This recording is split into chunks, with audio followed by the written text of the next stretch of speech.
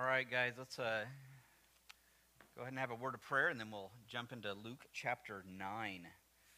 It's only taken us a year, but we made it through the first 8 chapters. Heavenly Father, I thank you for this day, and I thank you that we can be here together today. I just ask that you would bless this time that we have. Lord, I pray that you would give me wisdom as we work our way through this sermon this morning. In Christ's name I pray. Amen. So question. You guys ready to be a little involved today? Can you be a little involved? No? I heard some no's, heard some yeses. Little. Can we have a little bit more of a conversation today? Okay, we can do this, right? We can do this. Put your thinking caps on. Kids too, right? I'm gonna keep some easy questions, so you're paying attention, right? Okay, good. I told Miss Amanda over here, no, she's not going to make any more chocolate pie if you guys don't answer some questions today. Gone. Just out. All right. Luke chapter 9. The reason... it's not sugar-free. You can't have any anyway. Luke chapter 9, the first 6 verses is what we're going to cover today. I'm going to be completely honest and transparent with you today and tell you that This was a challenging little piece of scripture to figure out what to talk about. I had 2 competing ideas going on in my head while I was trying to write this sermon, so I ended up with basically 2 different things to talk about, and I'm going to attempt to blend them together today. And I think the best way to do that is to get a little involvement from you. Now, the 2 competing ideas in my mind, on the one hand, these 6 verses have a huge historical significance. I mean, there's probably not a place on this globe that hasn't, to some degree, heard of Christianity. And we're reading a passage of Scripture where this is the first time, now it was just Jesus, this is the first time he actually sends some people out. And now here we are, 2,000 years later, all across the entire globe, billions of people have at least heard of this. And so we're reading about, like, this is the roots of where this all started. And so it's pretty amazing to just read about it. So there's some amazing historical significance to this story. It's also, historically speaking, there's a lot of doctrinal stuff going on in there, like, what's this text about? What are they saying? Why did Jesus say this? What's this for? I also know, on the other hand, we want relevance. We want relevance to you and me. Like, well, how does this affect me? I think that just going at it from that perspective can be a little risky, because I'm going to tell you right now, there's not every single verse in the Bible is just for you. As illustration, I share this joke with you of the guy, some of you have heard this before, the guy that opened up his Bible and he pointed and he looked down and it said, Judas went out and hanged himself. Oh, okay. Close it up, open it again. Go and do thou likewise. Oh, man. Open it up again. Whatsoever thou doest it quickly. There's a risk in just thinking every single text of Scripture is like directly. I'm going to pick this up and read it, and it's something I'm supposed to do that direct. Sometimes there's just, in fact, if you go back to the Old Testament in the book of Numbers, sometimes it's just genealogies and lists of people, and you're like, so it's not that way. And so you can't just pick up the Bible and just in a shallow way, just skim through it and go, this is what I'm supposed to do. Sometimes there's texts that are very like that. There's texts that are teaching where you can easily say, do this. And okay, that's what I need to do. But sometimes it takes a little bit more thinking. Are you ready to think? Okay, so with each part, and I'm going to tell you right now, I was stuck with what to do, but then I read this quote by J.C. Ryle, who's a commentator. He has some commentaries he's written. He says, this passage is one which throws much light on the work of Christian ministers. Now, I'm going to tell you, I think it's beyond that. I think for all of us, okay, of every age. No doubt the miraculous power which the apostles possessed made their position very unlike that of any other body of men in the church. No doubt in many respects they stood alone and had no successors. What we're going to read about today is extravagant, amazing things are going on, okay? Which, by the way, the things that we read about, sometimes it throws people for a loop in what's going on today. And they get confused about it. And I think, again, that's from a shallow reading of Scripture. He goes on to say, though, yet the words of our Lord in this place must not be confined entirely to the apostles. They contain, in those, I'm going to highlight those words there, deep wisdom. They contain deep wisdom for Christian teachers and preachers of all time, and like I said, I think also for you. So I share this quote because when I read this, I thought, okay, that's where I'm going to go with this. There's serious historical significance, but there's also some deep wisdom that we can read. So with each little chunk, we're going to work our way through it. Now I'm going to read it first, but then with each little chunk, each little verse, I'm going to say, okay, let's think about the historical significance of this. And then after I do that, I'm going to say, now let's do some deep thoughts, right? Not really that deep, but deep enough. All right, so let me read it, and I think you'll get a taste. And this is where I've learned as a teacher. Slow down. So I'm going to slow down. I'm going to read this to you, and I just want you to soak in what it's saying. Okay, can you do that? All right, listen to this. I want you to think while you're reading it. Imagine reading this and then going, okay, I have to teach everybody about this. Okay, that's what I did last week. Luke chapter 9, verse 1 says, and he called the 12 together and gave them power and authority over all demons and to cure diseases. And he sent them out to proclaim the kingdom of God and to heal. And he said to them, take nothing for your journey, no staff, no bag, no bread, nor money, and do not have 2 tunics. And whatever house you enter, stay there, and from there depart. And wherever they do not receive you, when you leave that town, shake off the dust from your feet as a testimony against them. And they departed and went through the villages, preaching the gospel and healing everywhere. Okay. Now, a shallow reading of this, I'm going to be honest. I mentioned this last week. Let me share it again. I have one friend in particular I'm close to who has latched on to a misreading of these texts of Scripture. And so he believes that if you're a Christian, every disease ought to be healed. And if it's not being healed, there must be something off with your faith. Now let me ask you, have you ever met anybody that thought that way or felt that way or even struggled that way? Anybody ever known anybody like that? I see some head nods. I see some head. Okay. Again, without digging it, this is one of the things I'd like to take a look at a little bit closer on our Wednesday night second look. We'll take a look at this. Understand first off that when you read this Bible, when you look at the miraculous, supernatural, it's small pieces. There's thousands of years in here, and there's thousands of years talking about where nothing happens as far as supernatural. So it's a shallow reading. In fact, as the New Testament carries on, you see that miraculous tapering off.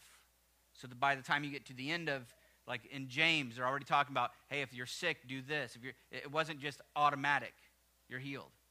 In fact, what you find as you begin to really dig through Scripture, you find that the miraculous supernatural tends to focus on times of revealing of truth.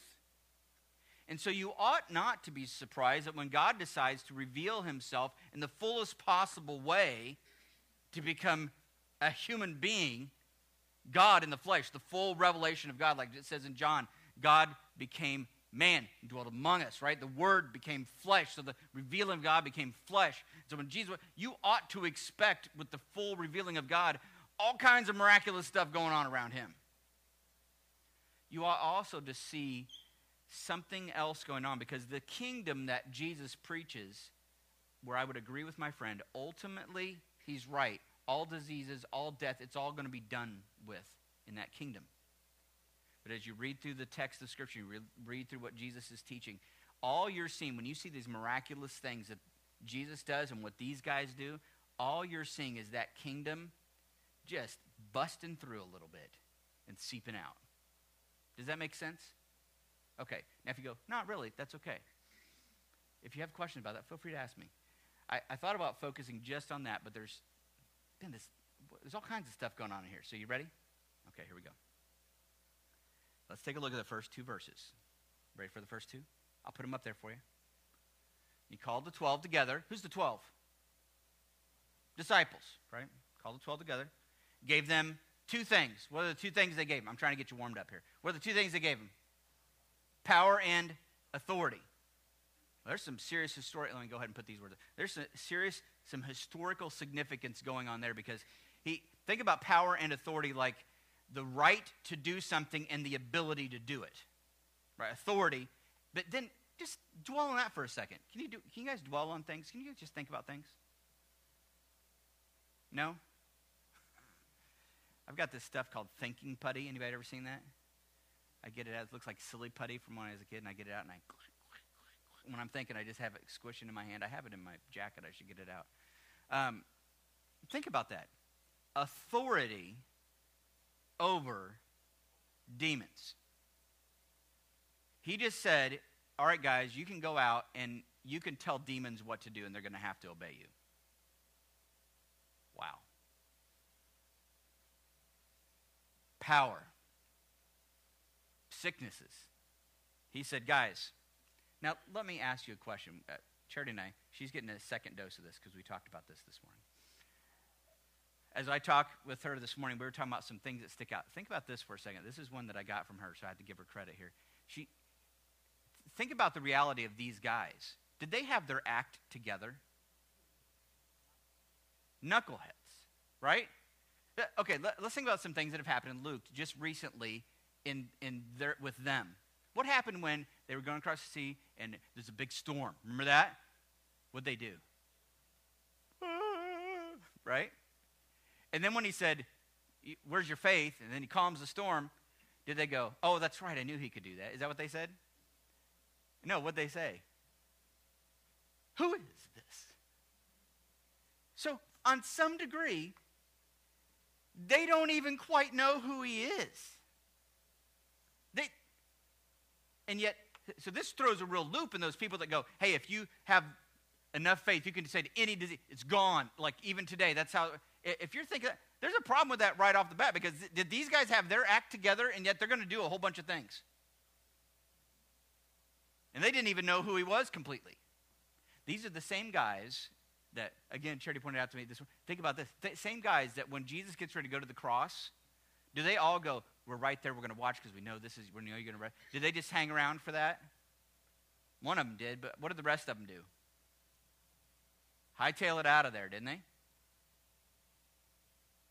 These weak bunch of guys at this point. What you're seeing here, Jesus has selected these guys, and it's not based on them. So now we're going to start to shift into some other things. But Jesus takes this weak bunch of guys, and this is like an internship. These are the guys that are going to turn the world upside down. And it's not based on them having their act together. Jesus is going to do some things in them to say, I'm going to give you everything you need to accomplish this because you're the ones that are going to have to turn the world. You're the ones I'm going to send out. In fact, if you see that word right here, and he sent them. Let's see if I can pull it up here. I don't have this on the big screen, but let me see if I can pull it up here. Can you guys see that word? What English word does that look like? Apostle. That's a Greek word. You know what Greek word? What do you think? I probably gave it away, didn't I? What Greek word is being translated from it's apostle? What Greek word did I say it was? Sent. So when you see that, that's the Greek word, basically apostle. Apostle means they're sent. The sent one. So when we say the apostles, we're talking about people who have been sent. So here are these guys. They've been sent out. And you guys didn't even know you knew some Greek, did you? But these healings that they're going to do are going to display God's kingdom. I'm going to come back to that concept in a minute, the concept of the kingdom. I'm almost ready for you guys to be involved. You guys ready? Okay. Now, the second thing I thought of, okay, so now we're looking at historical thoughts, and I gave you that. There's probably some things in there that you may go, oh, man, that's really weird. Power and authority, demons and sickness. There's some things in there. But let's shift our gears to a little bit to maybe some deeper wisdom. So there's aspects of what Christ sent them out to do that was specific to them. I wish, especially after praise and testimony time today, I wish Jesus was giving me this call. Because I would drive to Peoria and I would tell Steve Simpkins to get up. Last week I would have driven down to Westville and told Frank Hamlin, pop up, buddy. Your friend that has cancer, I would have said, Paul, take me down there, let's go. God gave me a call to do this. He said I had all power and authority. I wish Jesus would show up one day to me and just say, you got it. I would love it. But there's some of this that's unique to them because they're the ones that are going to get this message, and it's being validated that this is the real thing for the real kingdom. We aren't validating. We're sharing the story. These are the guys that end up, for the most part, writing these things down. When we read our Bible, we're reading about the people that a bunch of knuckleheads got to do these amazing things. But now, deeper wisdom. I still think there's some things we could walk away with. And when I read that passage of Scripture, and I think, okay, Jesus gave them power and authority over all demons and to cure diseases. He sent them out to proclaim. That word proclaim is the same word that's normally translated preach. Preach the kingdom of God. So they're going out telling people. So that's a key part of it. Not just doing the things, but telling people. What's some deeper ideas that you could say, you know what, from that, even though I'm not doing all the same things, there's still some ideas that are portrayed in there. What are some things that I also am called to do? Now, this is tough. There's steam coming out of some of your ears already. There was a guy I used to know. I'm not going to say his name. A lot of you know him. And he's super smart and would ask me every time he's ever in my entire life, from the time I was a high school kid to today, if I met him today and he was talking about biblical stuff and he would ask me a question, I have never gotten it right what he was looking for. You ever talk to somebody like that? Like the way they ask the question, it's like, I think I know what you're talking about, but the way you said it, I'm pretty sure I'm an idiot and I have no idea what you're talking about. And I start doing the typical Sunday school answer, Jesus. Right? And I never once did and I would try sometimes. And I'd give the answer I think it was, and I'd try to sound real theological. He's like, no. Every time. I'm like, come on, man. Okay, I'm not going to do that to you, okay? I'm not that guy. I'm much more simplistic. So if you'd share, I just want you to think from this. There's some things in there that I see that I go, I'm kind of called to do the same stuff. Maybe not that way for that time, but there's similar things I'm called to do. What do you think? Oh, man, come on. I won't embarrass you if it's completely off the wall. Ooh, that's a wonderful. Proclaim, and I'll try to repeat all these since we're recording. Proclaim the kingdom of God. We're all still called to do that. The kingdom, and this can be so confusing to some people, the kingdom started then. We're going to see the full fruition of it then, later, right? Started here, the full fruition of, but it started. The kingdom of God is now. Think about the preaching that Jesus has been doing up to this point. Repent, for the kingdom of heaven is at hand. Well, the preaching of John, repent, for the kingdom of heaven is at hand. The kingdom is coming. It's breaking through, even now. So yeah, we're all still called to do that. Yeah.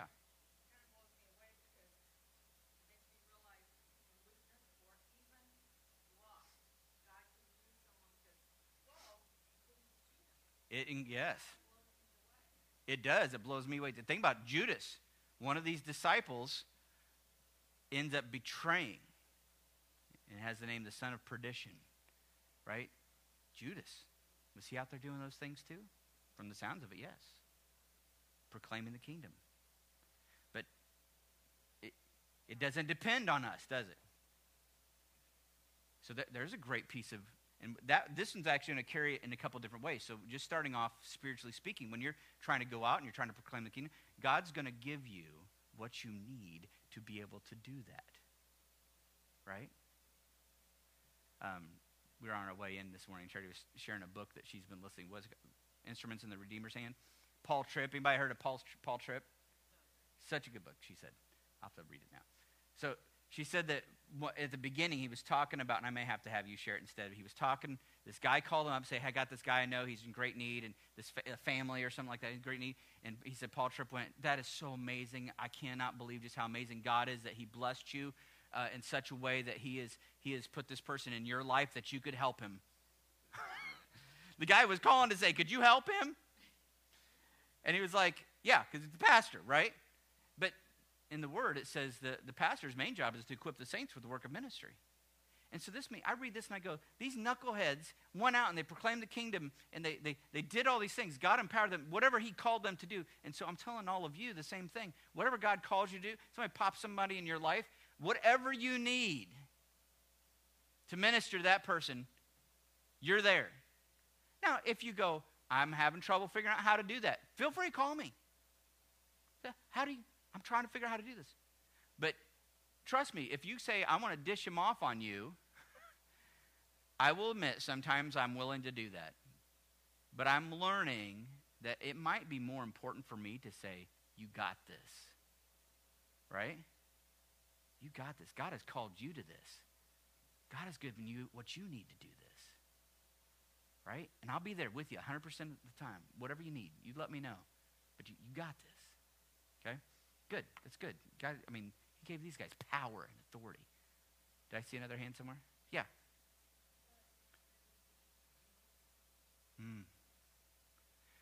Yeah, and that one's, oh, go ahead.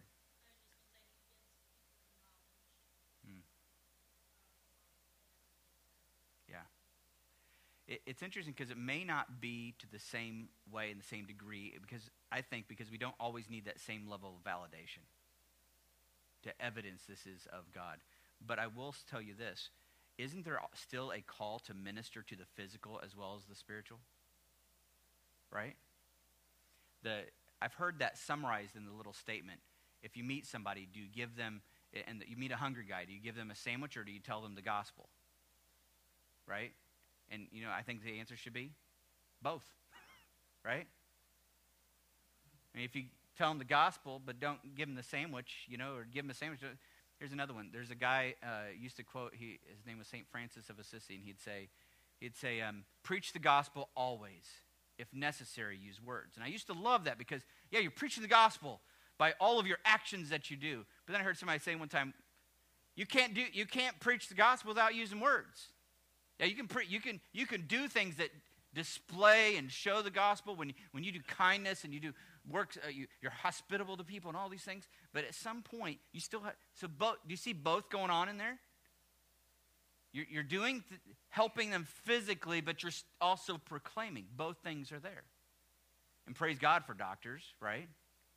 How many of these stories we have of people, Steve Simpkins, he would not be here now if it wasn't for the knowledge that has been gained over years and years of doctors learning new and new things. But at the same time, we also know that God is doing that. God's keeping him alive. Good. These are all great things. Anybody else before I move on to the next verse? These are all good. Yeah. Same thing? Oh, wow, guys, you both have the plaid shirts on, both have the goatee. Excellent. Way to go. Great minds think alike. Are you passing? Oh, they're cheating? Oh.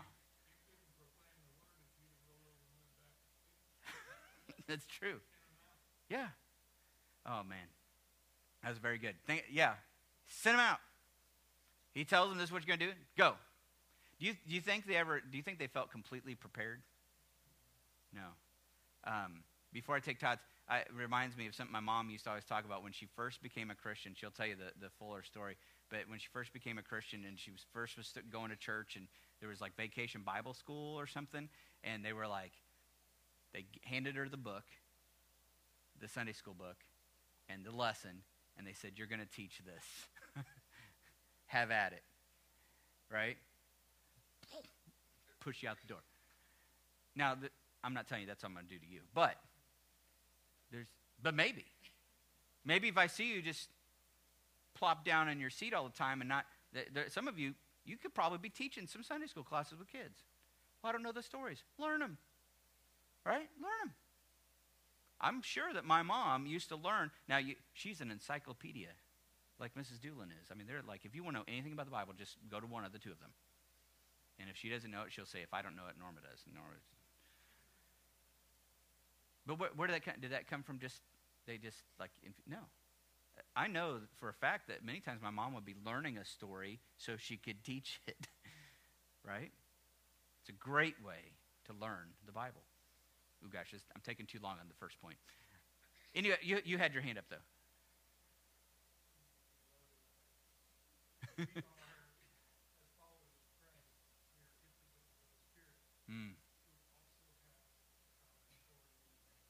Yeah. Yeah. Yeah. And that's the hard part, because I am 100% convinced if God ever calls me to put my hands on somebody and say, you're healed, get up, I'm convinced that it would happen. I'm convinced there's been stories of people that we've known that it was like, there's no way. I mean, even Steve Simpkins, there was that one day that they said they didn't think he was going to make it through the night, and he's still here. Now, I don't know how long that's going to last. I don't know what God has in store for him. But does God still do those things? Absolutely. We get to the end of James chapter 5, and you could jot this down if you're taking notes. James chapter 5, verses 13 and 14. James writes, and he says, is any among you suffering? Let him pray. Is anyone cheerful? Let him sing praise. And he says, is any among you sick? Let him call for the elders of the church and let them pray over him, anointing him with oil in the name of the Lord. I think that's something we don't do often enough. If you're sick, come here. Go to the doctor too, but come here. And we've had times where we've done that. We've had somebody up here and we just all come around, let's lay our hands on you, and we're going to pray for you that God would heal whatever this is. Absolutely, absolutely. And the Spirit of God, that has not diminished. All right, because I'm going to have to move on, though. Let's take a look at the next one, because there's some good stuff here. Next verse says, and he said to them, take nothing for your journey, no staff, no bag, no bread. Must be on the keto diet. No bread, no money, and don't even have 2 tunics. One of the other gospel writers says, don't even take your sandals. I don't know if that meant any or just an extra pair. I don't know. Now, historically, let me focus on the bag there for a second. There's a lot of interesting things here. Traveling philosophers would have this certain kind of bag that they would carry with them. One of the commentaries I was reading, they had a certain kind of bag that represented a beggar's bag. And so it was kind of a way of saying, and so they would go, like they'd do their teaching or whatever, but then they were expecting, and this is kind of a way of signaling. It's kind of like when you go to Mad Goat and they got the little cup sitting there that says tip cup, right? I like how they have some in there. I haven't seen them do this yet, but in my mind, I think they're always like, here's your change. I think they hold it over the tip cup on the way to my hand. Just to see, do you want it in here? Or do you really want this? Come on, But no bag. And I think that's what he's talking about. Don't take anything with you. The bread, no bread, even your basic needs. Don't take that with you. Now, some have read this and thought to themselves, well, this is how all missionaries ought to be. And then they've gone to the mission field and visited a missionary, and a missionary had a nice house, and they were like, oh, that's terrible. Now, let me tell you, before we even get done with the book of Luke, Luke chapter 22, in fact, you could put a little note in your margin of your Bible next to Luke 9:3, put Luke 22, 35, and 36. Jesus is telling them after the communion, Lord's Supper, he says, and he said to them, when I sent you out with no money bag or knapsack or sandals, did you lack anything? And they said, nothing. And he said to them, but now, so even before we get to the end of it, he shifts it. He says, but now, let the one who has a money bag take it, and likewise a knapsack. And then the one that really throws my head for a loop, and he says, and the one who has no sword, sell his cloak and buy one. That's different. But you can tell already, some of you are like, oh, good. Jesus said I could go get a gun. So you look at it and you think, okay, so people that take that and they just read that surface. Like, can you see how a shallow reading of that has led to some judgment against people that are trying to minister the word of God? And go, well, you had all these, you're living nice. That's not it. You can't say that. I think that Jesus' purpose here, these are the guys, again, that he's going to send out to turn the world upside down. And I think he wants them to know in this moment, this is purposeful for this moment, he wants them to know that they can trust him and trust God. And so he sends them into the extreme. I'm going to send you out, but I'm not going to give you anything. Go. Wait, Peter, I see you got wallet, take it out. Right? Or maybe who had a fishing pole. There's net. Some way to make some money. No, just leave it all. Just go. So we're just going to go. I would have been the guy, I would have been the disciple who said, now, when you said no money, did you mean no money or like not a lot of money? No, nothing. And when we're just going to go. It's like a day's walk to the next town. Yeah, go. I think that Jesus wanted them to know. These guys, you read the rest of their lives, what we know of them, they spend the rest of their lives, they need to really trust God. There's some crazy situations that they end up in where that deep trust of the Father is so essential. I think that's what Jesus is doing. This internship, he's got, I'm going to send you guys out with nothing because I want you to learn that you can trust God. God is going to give you what you need. So historical, this is where we see those disciples, eventually apostles. That faith is beginning to build right here. We're seeing the foundations of it. Like to go out with nothing. Did Jesus say specifically, you're going to do this? And they go. But let's go with some deeper. You guys ready to do some more chatting? I may have to wrap this up early. Okay, so from this verse, I've already said you can't just say, well, we got to take it direct and go, well, that means if I'm really going to serve God, I don't take any provisions. Because even before we get to the end of Luke, he switches that up. But surely, what principles could we learn from this element? I've kind of hinted at some of them. Yeah. I think it could be hard in America, citizens of the United States, to ever be exactly where he's calling them, like leave, go on a mission, leave everything behind, because we have so many resources at our disposal. Mm-hmm. But I do think it teaches us that in the course of preparing us and making us Christ-like, we should not be surprised when we find ourselves feeling stripped of everything. Mm. Yeah. Whatever that looks like in America, but where you find yourself stripped of everything and it's like, all I have left is God. Yeah. Whatever that looks like in a believer, like that shouldn't surprise that there may be a season of time in your life where that's what you feel and that's what you're called to. Mm. And also, I know for me, like the money bag, like we spend so much time in our congregation saying, like, if you have needs, tell us, come to us, we have a benevolent fund, But there may be times where you should sit with your need Mm-hmm. and not immediately pick up that phone and say, I need, but pick up the Word of God and ordain time to sit in your need. Yeah. And depend on God. Absolutely. Let me give you two examples of that, historical examples. One is a man named Hudson Taylor. Hudson Taylor, if you know his life story, he was a missionary to China, started the China Inland Mission. Before he went on the mission field, when you read his biography, he talks about this, I think it's his biography. He talks about how before he'd gone out, he was training to be a doctor as well. And the place where he was working, I guess it was a hospital, every once in a while the guy would forget to give him his paycheck at the end of the week or the month or whatever, however they did the paychecks at the time. His pay, he would forget.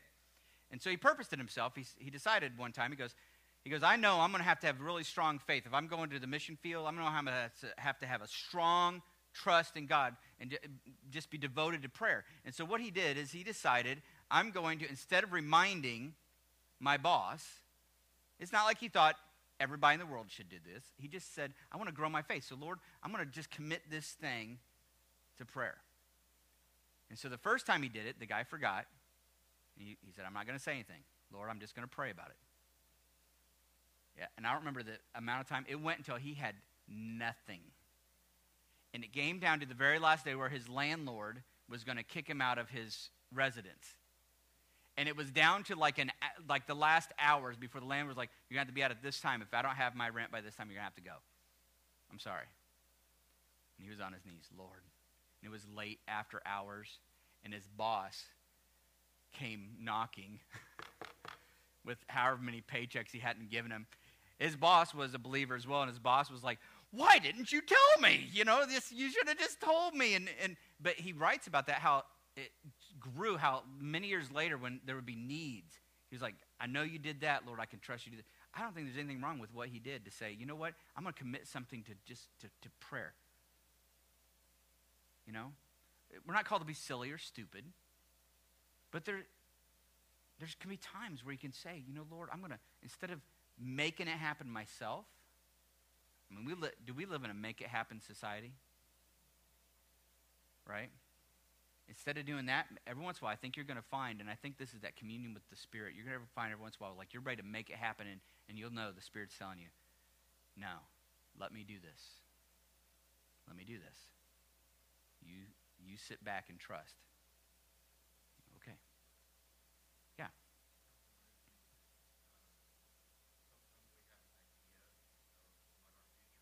Mm-hmm.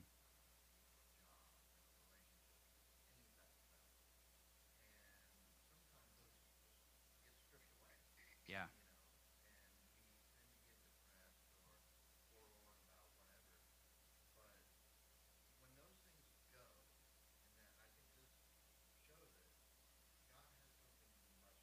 Mm-hmm.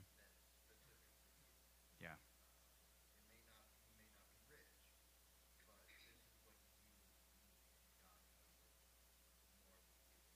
Yeah. Absolutely. And I think that's another thing you can pull from this, isn't that? What you need. And sometimes you're right. Some of the dreams that you have, the visions of your future.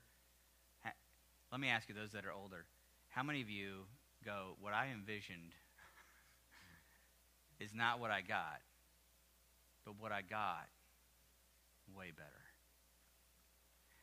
Those are good testimonies to share because there's some people in the middle of losing the vision for the future. And they need to hear you. In fact, they need to see you shaking your head. Yep. Yeah. I know. I see like 3 more hands, so hang on 1 second. I wanted to give my other example, George Mueller. George Mueller ran multiple orphanages, never once had a fundraiser. If you want to read an amazing book, I'm so thankful that Mr. Kofer in high school made us all read the biography of George Mueller because, I mean, this guy was insane. He'd be times where he'd have a room full of orphans and not have any food. And a bread truck and a milk truck broke down in front of his house. We got to do something with this. Can you guys take it? Sure. Right? All right. Here.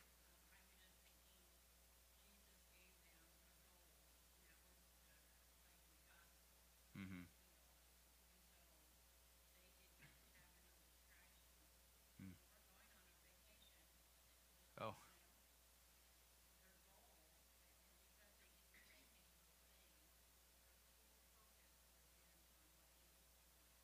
Mm-hmm. That's good. There was a hand back here, too. Did you have your hand?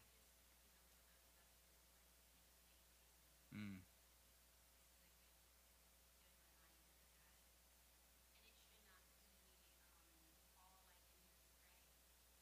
Mm-hmm.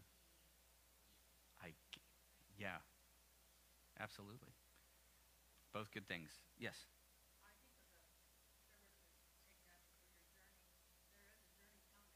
Mm. Mm.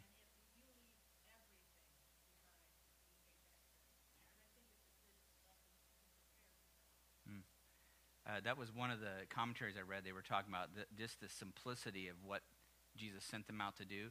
There's a lesson we get. Like, sometimes you can stop every once and go, what do I actually need? And like what you're saying, what am I actually going to take with me? Right? What do I really need? And what am I going to take with me? Great. All right. I don't want to not get to the end, so let me keep moving here. Verse 4. Whatever house you enter, stay there, and from there depart. I can do this one real quick, historical side. Going back to traveling philosophers in this time period, this was not their habit. Like I said, they had the money bag, but they might get invited in to stay at one place, but then the so-and-sos with the huge house and the indoor pool and all the amenities. Hey, could you? And well, I'm going there, right? I think this is interesting that Jesus says, whatever house you enter, stay there. The first one you come to, stay there. I think there's a couple of things at work here. One is that dependence on other people's hospitality. Part of Jesus meeting their need and trusting God, how were these things going to be? Did he say, you're going to go out and you're going to get manna from heaven?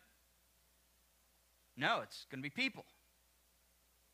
I think of Jesus right before he goes to the cross. He's teaching his disciples. He says, I have other sheep that are not of this fold. I must bring them also. They will listen to my voice, so there will be one flock and one shepherd.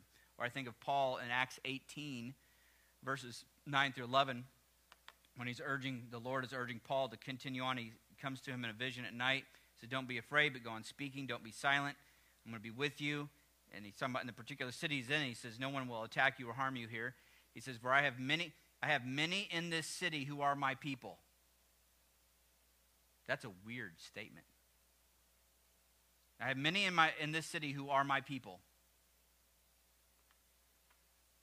So don't go yet. You don't know them yet. There's some people out there. They're mine. I've laid claim to them. Right? You need to go preach the gospel. The proclaiming is still going to have to happen. That's an essential part. Paul, don't leave. I got people, but you're here. Go get them. Right?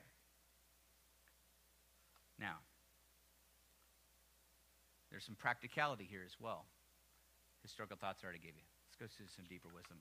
When you see that, and this one's a little bit easier, I think we can jump through this one fairly quickly. Whatever house you enter, stay there, and from there, depart. What's some practical wisdom you can pull from this one when you're thinking about, as you're trying to present the gospel, you're trying to do things? What do you think? Maybe this one is more challenging. Don't overstay your welcome. Interesting. I feel like you're speaking from experience.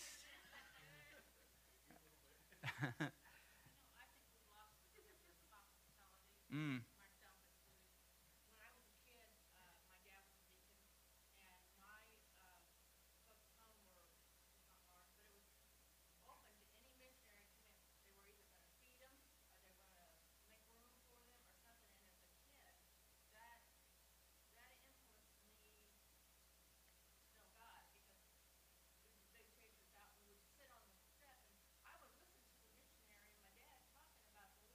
Mm-hmm. Yeah. Mm-hmm. Yeah. To tack under, I think what it's saying too is that if you're a missionary, there's going to be people like my grandparents. Yeah. Yeah. From that flip side, there's going to Jesus is just reassuring them there'll be a house. there's going to be people. Kids, I mean, we didn't have much when I was a kid. Mm-hmm. My dad would, come on, we're gonna go home. Yeah. Yeah. Just a second. Mm.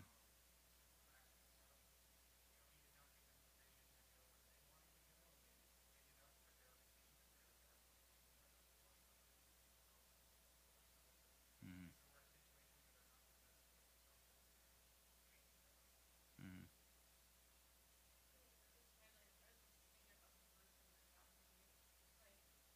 Mm.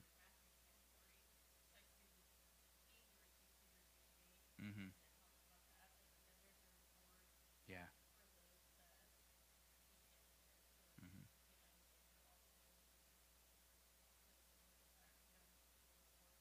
Yeah. And you even think about how these things start to blend together. See how this little thing, this mission he sent these disciples on? See how they're all kind of blending together to this. There's this bigger picture of when you're ministering, there's this trust for the power of the authority, for the physical things I'm going to get, for the words I'm going to, I mean, just all the way down. But there is a flip side to this. Like when you go out there, right? What does Jesus I think you're talking about the one where he says, as much as you've done it to the least of these, you've done it unto me. You know, Lord, when were you thirsty? When were you hungry? When were you sick and needed visiting? When were you? And he says, hey, as much as you've done it to the least of these, you've done it. There's that both sides to that. Good. Anybody else? Yeah.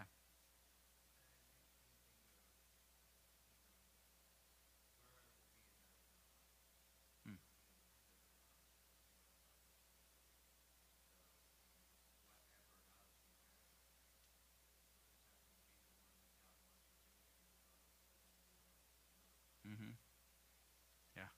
And it may not always be the person you picked. I think that's kind of what the person that you think, I hope they take me in.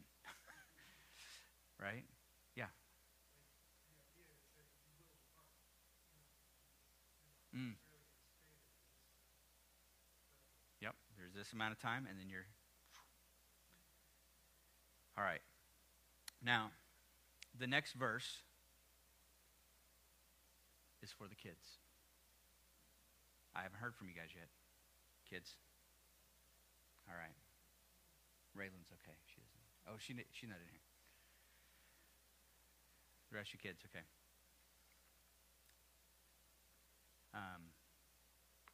Verse 5. Wherever they do not receive you, when you leave that town, shake off the dust from your feet as a testimony against them.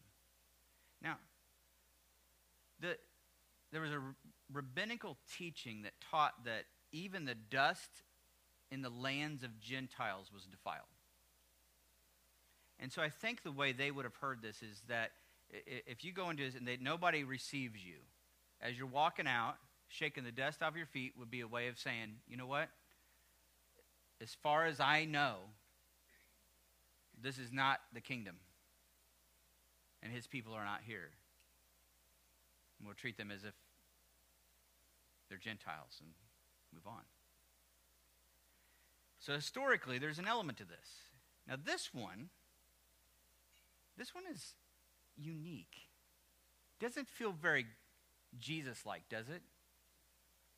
Going into the town and they don't receive you and you go, later. All right, so what do you think, what sort of practical things could this be of a benefit for us? Of thinking about the idea that there's sometimes you're going to try to help somebody. Kids, you listening, kids? Kids. You ever try to help somebody and they stiff arm you? Or maybe you ever met somebody that after you talk to them, you're pretty sure they don't even have ears? Yeah. Oh, are you confessing you don't, or are you saying? No, I'm saying I have. Okay, you have. Okay, good. I'll check with your dad later, see if he agrees. You ever had somebody you try to, adults as well, you try to minister to, and you feel like you've done it again and again and again and again and again. You ever get to some point where you go, I think I'm doing this wrong. Right? I must be doing this wrong, because if I was doing this right, they'd take the help. They'd take the teaching. They'd take the gospel. I must be doing it wrong. What do you think Jesus is telling them here when he says, there's places. I'm going to have to shake the dust off your feet and go. What do you think? Come on, kids. They're thinking, I put the pressure on. I'm not really going to wait for you guys to answer. What's that? I know. I kind of answered it for them, didn't I? I was hoping they could spew it out. What do you adults think? Come on.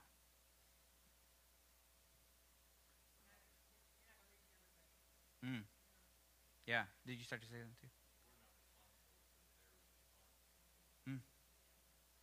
In fact, didn't Jesus just go to a land of the Gadarenes and heal one guy, and the whole city said, please go away? Now, if there's anybody that ministers correctly, is it not Jesus? Did he say the wrong sentences or no? Everything right, and yet they still say, and what did he go, okay, guys, let's regroup. We've got to find a new way in. Let's start a new type of ministry where we're going to start this type there, this thing here, this thing here. No, he just went. I think there's something to this. Minister to the ones. There's some little bit of running after people we can do. But at some point, can we go, Lord, they're in your hands. You cannot change them. In fact, I know for many of you, you have somebody in your life right now. I'm looking out over this crowd. You got people in your life you know that you want so much for them to remember or hear or understand or comprehend the good news of Jesus and just turn their lives over to him. And you just want it so bad. And you've tried explaining it this way. And then you've tried explaining it this way. And then sometimes you tried not explaining it, but just doing these loving acts. And then you did these things. And you tried this. And you tried this. And you tried this. And at some point, you're like, I can't figure that. What? You know what? When I read this, I hear that there are times, and I'm going to trust that God will let me know when, where you can go, you know what, Lord? I'm going to leave them in your hands. And I'm still on my mission, right? This next town over might have somebody that's going to take me in that needs to hear the gospel. It's hard, isn't it? There's a relief in it. Oh, did you have your hand up? Oh, I was just going to say there's a relief in it, but when I'm looking at it, you guys, I see there's also a hardness to that. Because you feel like when you do that, do you feel like you're giving up on them? This is a testament that you've done what you could. It's not... You're just leaving them in God's hands. He's good. Will anybody be judged incorrectly on Judgment Day? Every judgment of the Lord is right. Sometimes you have to say, you know what, Lord, I don't know what to do. I'm just going to leave them in your hands, right? We're going to...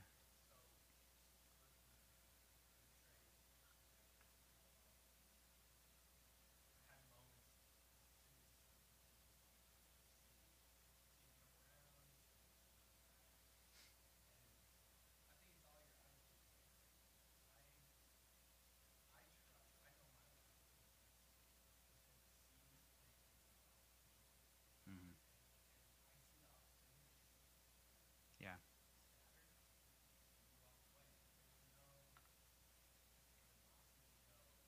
Mm-hmm.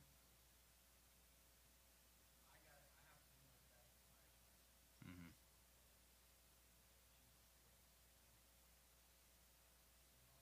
Yeah. What's Paul the Apostle talk about? Some he says, some have what? Sown, some have watered. Who gives the increase? God does. If you go into the town and they take you like, we love you, and they take care of you, and they're just hanging on every word you say, was that because you did it perfectly that time? No. So in the end, you have to say, Lord, it's you that gives the increase. I'm going to do what I can do, right? Trust in the Lord that, have I done all that I could?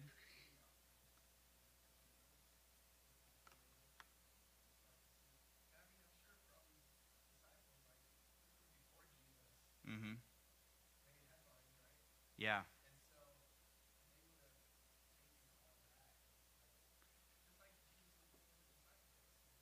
Yeah.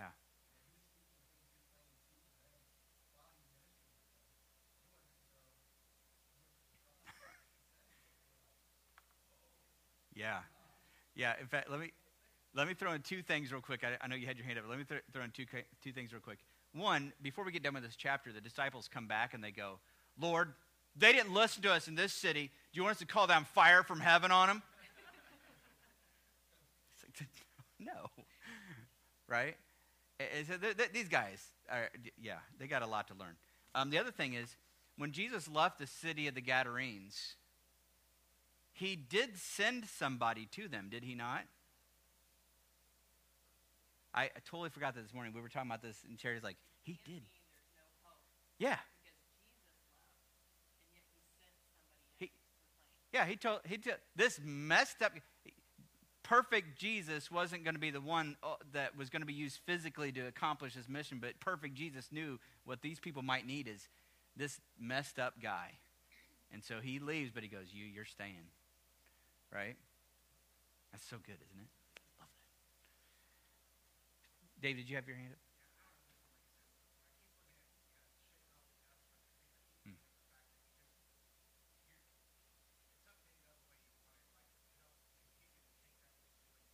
Mm.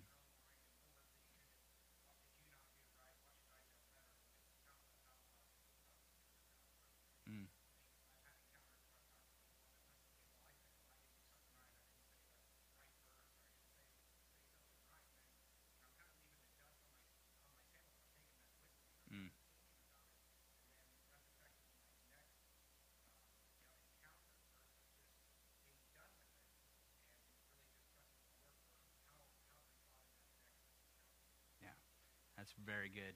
Yeah, I think some of us, we shake the dust off our feet into our hand and put it in our pocket and look at it every once in a while. Oh, so terrible. There's a whole city.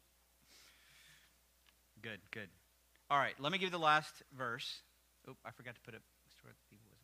Last verse. Simple. They went. You said, this is what you're going to do? They go. This morning, I'm getting ready to say, you are dismissed. Go. Right? That's what we're going to do. You're dismissed. Go. Now, I know you can go get lunch first. I'm not telling you to go without lunch and trust Jesus. That's not what I'm doing today. Right? I don't know. Maybe Jesus is calling you to try to do that. I don't know. But these simple, or these ridiculous knuckleheads exhibit some simple obedience, don't they? And I believe that's what God is calling you to do. Simply obey. The word there that's translated preaching. Here, I'll show you. You probably know another Greek word that you didn't know that you knew. If I can get it big enough here. Okay, can you guys see that one? What English word does that look like? Evangelize? Yeah, that EU at the beginning is good. That's translated there, preaching, evangelizing, spreading good. It's about spreading good news. There's good news, right? We're going to share that good news. So what you're called to do is to evangelize. You're a complete idiot, but your future is incredibly bright, and anybody can get in on this, right? You're a complete idiot, but your future is incredibly bright, and anybody can get in on this. I'm going to close with a word of prayer, and then I'm going to send you out for this next week. I do want to give you one little piece of homework like I did last week. Some of you have shared with me that you did your homework from last week and you read Hebrews 11 and you told me you counted how many times we talked about by faith and you had some interesting things. Here's your assignment for this week. When I think about preaching the gospel, there's certain parts that I go, if I said, what's the gospel, the good news? What's the gospel message?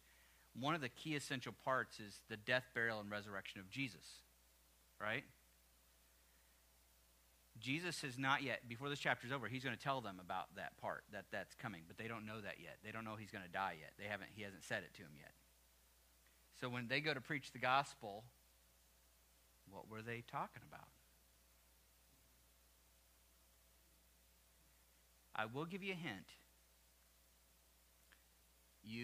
When you go out, you have the full extent of the gospel message at your disposal.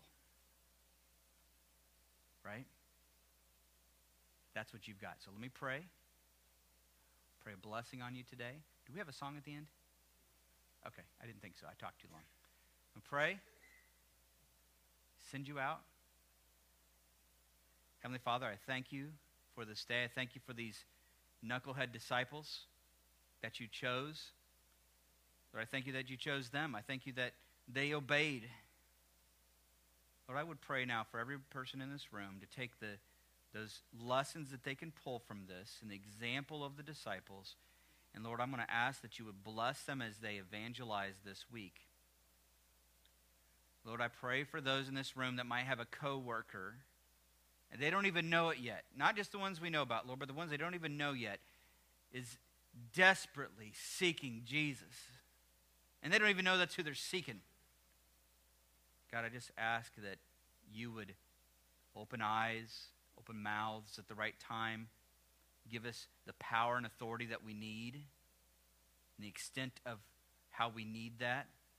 Lord, provide our bread and the housing that we have, Lord. Do all those things that are necessary, Lord, so that when we get through this week as we're evangelizing the good news of Jesus Christ, Lord, we can walk away and go, Lord, you gave us all that we needed. Lord, I pray that if there are those that our words are not going to be the ones that are received, God, I pray that you would send others to them. Lord, help us do all we can. Be responsible before you to do all that we can to share the good news. Lord, we're going to trust that as you are orchestrating your kingdom, you will bring to the right people at the right time with the right words to expand your kingdom, to explode it with the goodness of all that it is.